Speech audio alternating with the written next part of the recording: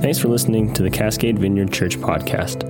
To learn more about our community or the Vineyard movement as a whole, feel free to visit our website, cascadevineyard.org. There you'll also find additional teachings, information on our various ministries, and other resources for further developing your faith. We'd love to have you join us for worship. Enjoy this message.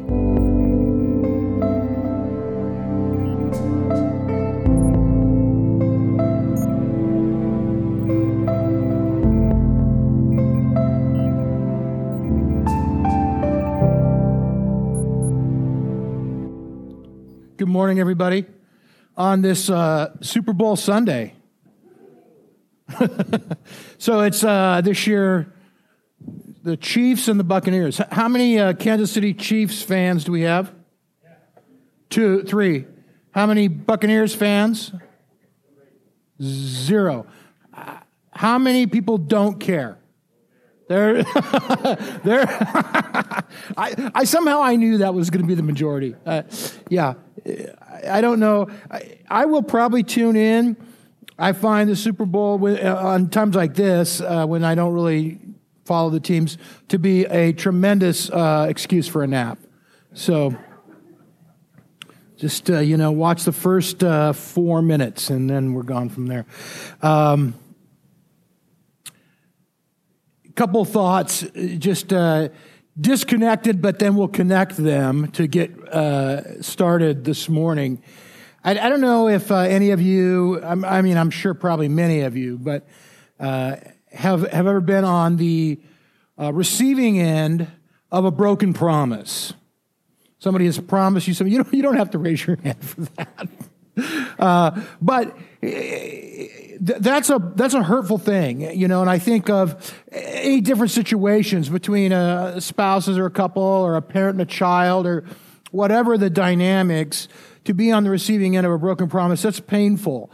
It can be heartbreaking, and I think can possibly, even maybe have long-term sorts of effects on us that we carry with us for a while. Distrust, you build a distrust in people, or you begin to doubt certain things. So those can be tough times. Second thought is this: what does the future hold? What's going to happen tomorrow? It's uncertain. And currently, in our current cultural climate, it's probably more uncertain than it's ever been before. Scripture tells us we really shouldn't be all that surprised by what's going on in the world around us. So here's the connection between those two disconnected thoughts. God's promises are never broken. It doesn't matter what happens around us. It doesn't matter the circumstances of life in your personal life or in the world around us. None of that changes anything in relationship to the promises of God. They are good forever and always. God has a plan. That plan is wrapped up in His will. And He says His will is this, that He wants to take people and sinners and make them righteous. He wants to make them holy. And He says He'll do it for free. And all we have to do, as we've talked about previously in this series, is just say, yes, I want to be a part of that. I want in on that process. So for those of you that are new or not with us or have not been with us recently, we're looking through the book of Ephesians, and we'll continue that this morning. And today, this is a pretty dense little passage. Tucker last week mentioned that we have a tendency, and I think we all do, to sort of look for those golden nuggets in Scripture. We all have our favorite verses and our passages that we return to over and over again. And I don't think that's necessarily a bad thing at all. But I think today's passage probably isn't on anybody's memory verse list or favorite verse or life verse list or anything like that. And yet I think that as we look into it a little bit, we'll find that it can be, it'll be helpful to you. I really, as I've been prepping this week and kind of praying and thinking about this morning, felt as though this would have some benefit to some of you. So our title this morning, if you want to go ahead, is Always Good, Never Broken. Why don't we pray, and then We'll read the passage. It's Ephesians 1, 11 through 14 together, and we'll dive in. Lord, thanks for time to be together, whether here or through technology this morning. Thank you for your word. Thank you for our worship this morning. I'm just so blessed to be able to come together and worship you. I pray that your word truly would enlighten the eyes of our hearts today, that it would bring life and healing, wholeness into us. In your name we pray. Amen. All right. Naomi, you can go to the next slide, and there's 2 slides for the text, I think, and Ephesians 1:11. In him we were also chosen, having been predestined according to the plan of him who works out everything in conformity with the purpose of his will, in order that we, who were the first to put our hope in Christ, might be for the praise of his glory. And you also were included in Christ when you heard the message of truth, the gospel of your salvation. When you believed, you were marked in him with a seal, the promised Holy Spirit, who is a deposit, guaranteeing our inheritance until the redemption of those who are God's possession, to the praise of his glory. So there's a progression of thought here. Paul says we're chosen, we're predestined, we're included in Christ, and that happened when we believed. And as we said a couple weeks ago, it's believing or being willing to eat hot dogs. And if that reference means nothing to you, you'll have to go back and look at the sermon online. But being willing to eat hot dogs, that's what gains us entrance. It's just saying yes, entering in. And then in the kind of conclusion of that process, the whole thing is sealed by the Holy Spirit. So verse 11 says that he works out everything in conformity with the purpose of his will. So does that mean that everything that happens is his will? The answer is no. It's not a trick question. Sin is outside of the will of God, and so anything connected to sin is not his will. That would include God opposes sin. He punishes sin.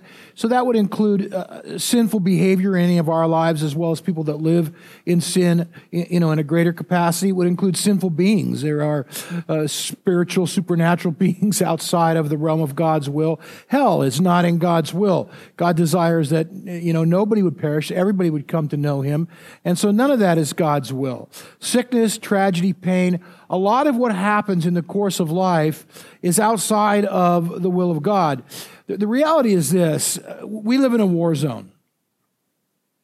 And as I've said before, the dynamics are complex because really there's 2 things happening. One is that we're in the war. We're fighting the battle. There's kind of the classic, forces of good and evil. And so, God is working against the devil, and so we're fighting the battle. But at the same time, we also are the battleground. We're the territory that's being fought over. In a war, in a battle, there's, you can see this in the movies or, whatever. There's 2 armies and they're fighting, and very often they're trying to take territory from the other side. And that's really what's happening in spiritual warfare as well, is that territory, and we are the territory, people are the territory, are being battled over, trying to be taken away from God's purpose, God's will, God's blessing into whatever the enemy might have for us, which isn't good. And here's the thing. Sometimes in that process, there's casualties. Sometimes bad things happen. And those bad things are outside of the will of God. It can be, from time to time, you will hear it said that, everything is God's will. No, something happens tragic or hard, difficult in somebody's life, and some well-meaning brother or sister will say, oh, well, it's God's will. God has a plan. That can be devastating to a person. Donna and I were contacted earlier this week by some old friends of ours, a couple that we grew up with, and we lived across the street from them for a while and just went to church, as young adults, young marrieds, whatever, for many years. And she reached out to us and shared that their son, who their kids are about the age of our kids, so being in his early 30s, was just diagnosed with stage 4 Hodgkin's lymphoma. And I saw her text and thought of my own kids and a picture of her son. And, I asked myself, is that God's will? No, that's not God's will. That's not God's will. God has a plan, but that's not it. That's not God's plan at all. There are external forces that are working against the plan of God all the time. And as we've said before, in that process, the devil never takes a day off. Your enemy prowls around like a roaring lion looking for somebody to devour. And quite frankly, there's casualties that take place sometimes. God works all things in conformity to his will, but God doesn't will all things. And there's a difference between those two, and it's a significant and an important difference for us to make. God in his infinite wisdom will take, even the most tragic circumstances, and he can extract good from those things. That's just God being God. That's what God does. God looks for ways to make even the most difficult things right, but that doesn't mean that he willed them to begin with. And, I don't know. I think there's somebody that needs to hear that today, and I don't know if you're here or if you're there. But if you've been under the weight of something happening in the course of your life that you're struggling with or wrestling with because you feel like it was God's will, and why would God will that on you? I want to say that that's not the case, and I want to pray for you right now, if I can do that. Is that okay? Jesus, we just come to you today, and I just pray that you would lift that burden off.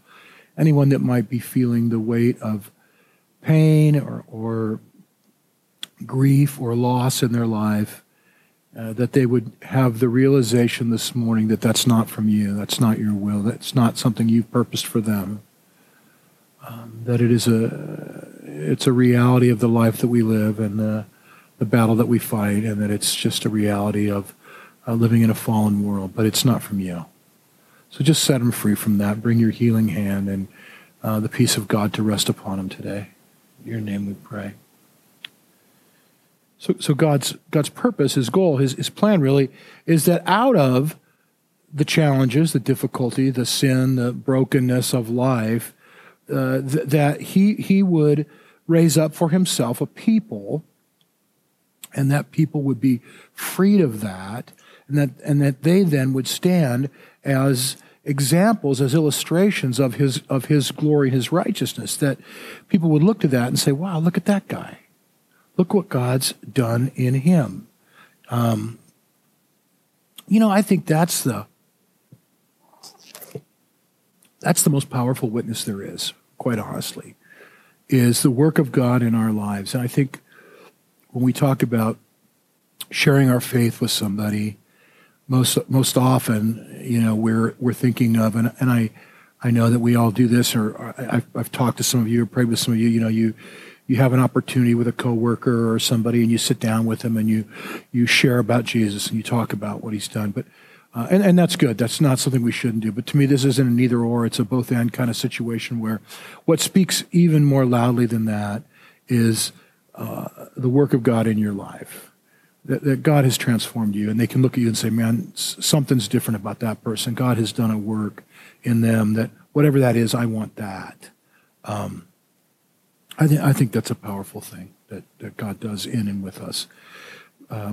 Verse 13 says, you also were included in Christ when you heard the message of truth, the gospel of your salvation. When you believed, you were marked in him with a seal, the promised Holy Spirit, who is a deposit guaranteeing our inheritance until the redemption of those who are God's possession to the praise of his glory. You also, you Ephesians, you CVC, you at home in your PJs with your coffee and crumpets, you were included in Christ. You're part of it. At one point, the Apostle Paul writes to his young friend Timothy, and he says, I'm the worst of all sinners.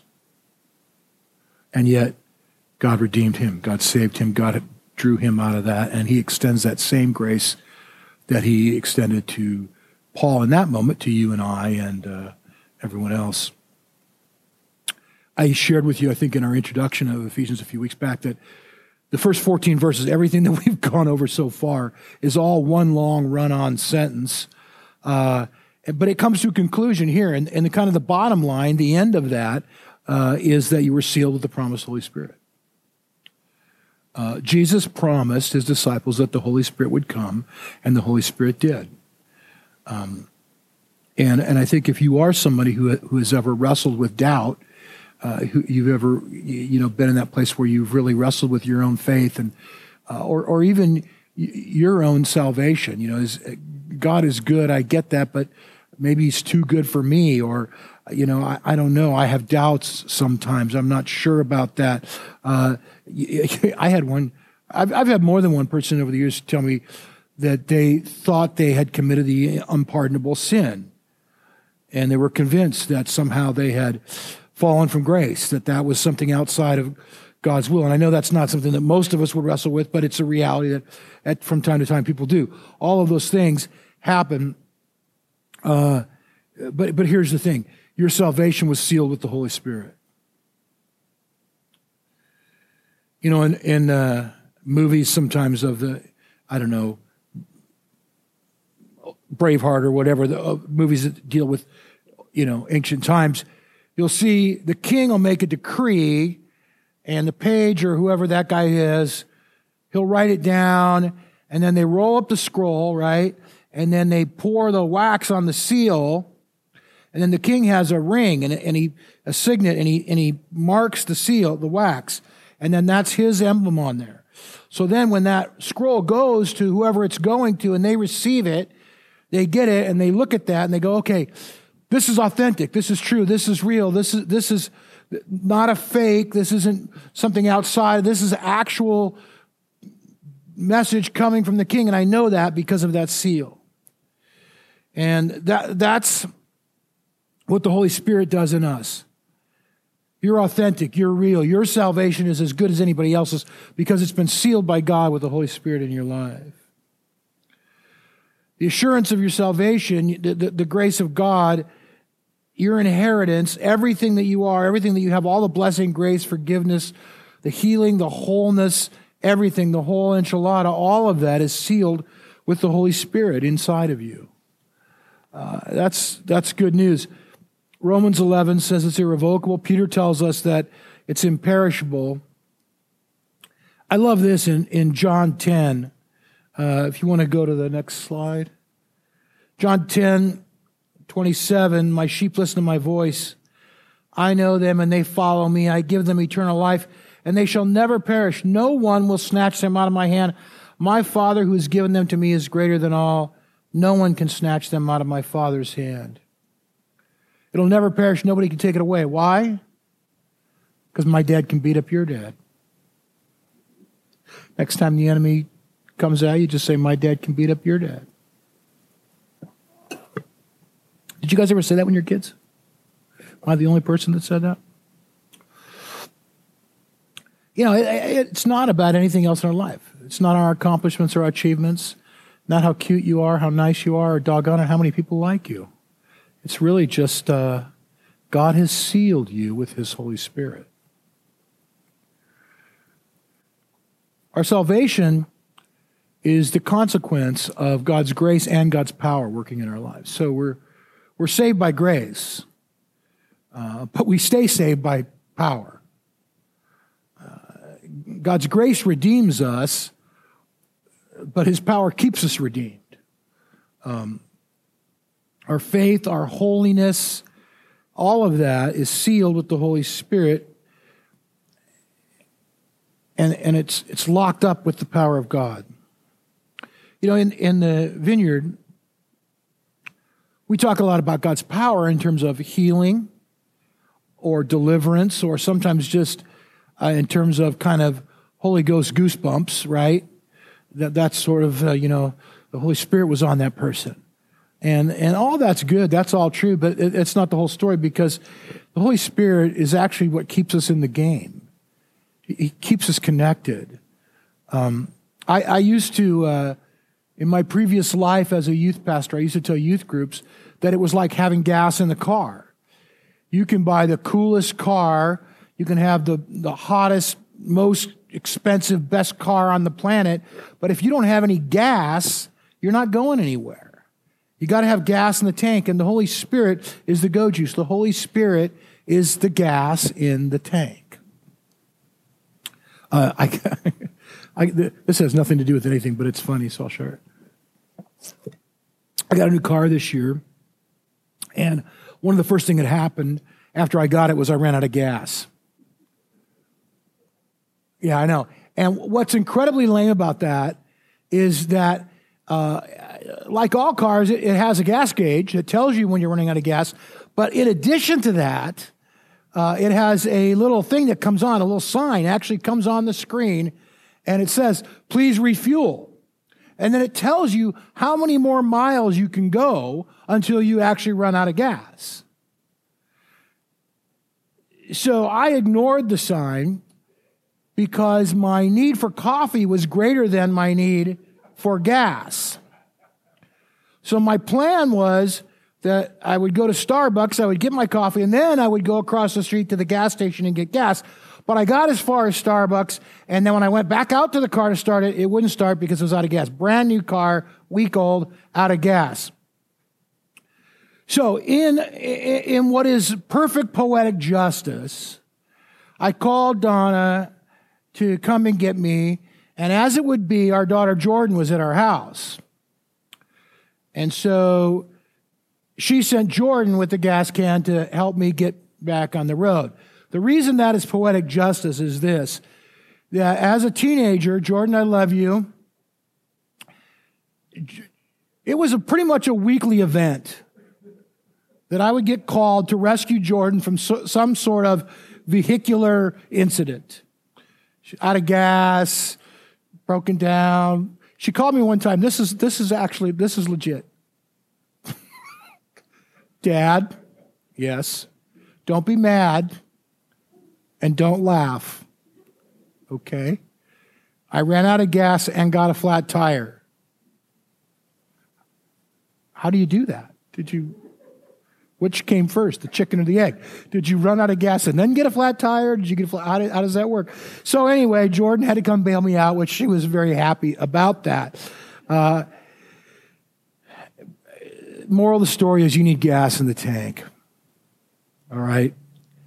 And that's the beauty of our relationship with God is that, the filling of the Holy Spirit can happen over and over again, time and time again. We can be refilled. It's just like filling up with gas. God will come and refuel your tank for us.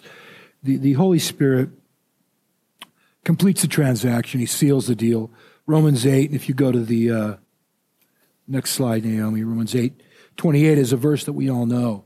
It says, we know that in all things God works for the good of those who love him, who've been called according to his purpose. But I want to look at verses 29 and 30, so go one more. For those God foreknew, he predestined to be conformed to the image of his Son, that he might be the firstborn among many brothers and sisters. Those he predestined, he also called. Those he called, he also justified. Those he justified, he glorified. So here's the thing. If you believe, if you're in, then all of this is also true of you. Everything that God says right there is real and active in your life. And Paul is so confident of this, he says it in the past tense. Notice that. You've already been glorified. God's done that work. That's how confident Paul is of all of that. So what does that mean to you and me in practical terms today? It means this, that we can look to the future with confidence. The future is a question mark. Nobody knows what tomorrow's going to bring. In the best of times, we don't know what tomorrow's going to bring, and we're not living in the best of times right now. It's a question mark. What'll happen? I don't know. The world's crazy. It's getting crazier every day. What's always the same? God and his word. That never changes. Nothing changes that. Anything can happen. A bunch of kids might buy up all the stock in a failing game company and crash the market, which, by the way, was brilliant. I'm just going to say it. Who knows what will happen. There could be a new strain of virus come out. Global warming could kick up a notch, and we'll all be walking around sticky and sweaty all the time. It's like the whole world lives in Atlanta. You don't get that unless you've ever been to Atlanta. It's a beautiful city. It's just sticky. It's just sticky.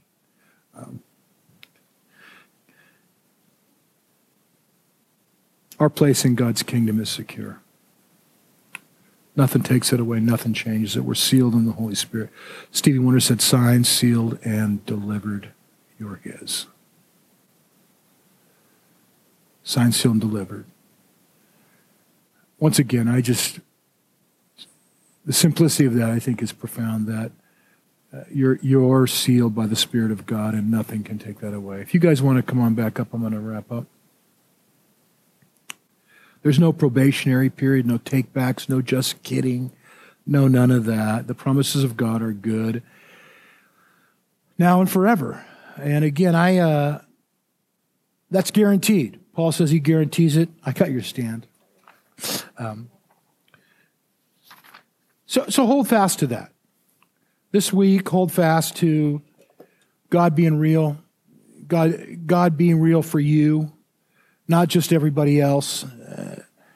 You're included. You're in. And you've been sealed by the Spirit of God. He's taken that signet ring and marked you with it. Amen. Why don't we stand? Thanks again for listening. If you'd like to sow into what God is doing through Cascade Vineyard, we always welcome your prayers for our church body, our communities, and our leadership. If you'd like to contribute financially, please visit cascadevineyard.org/give.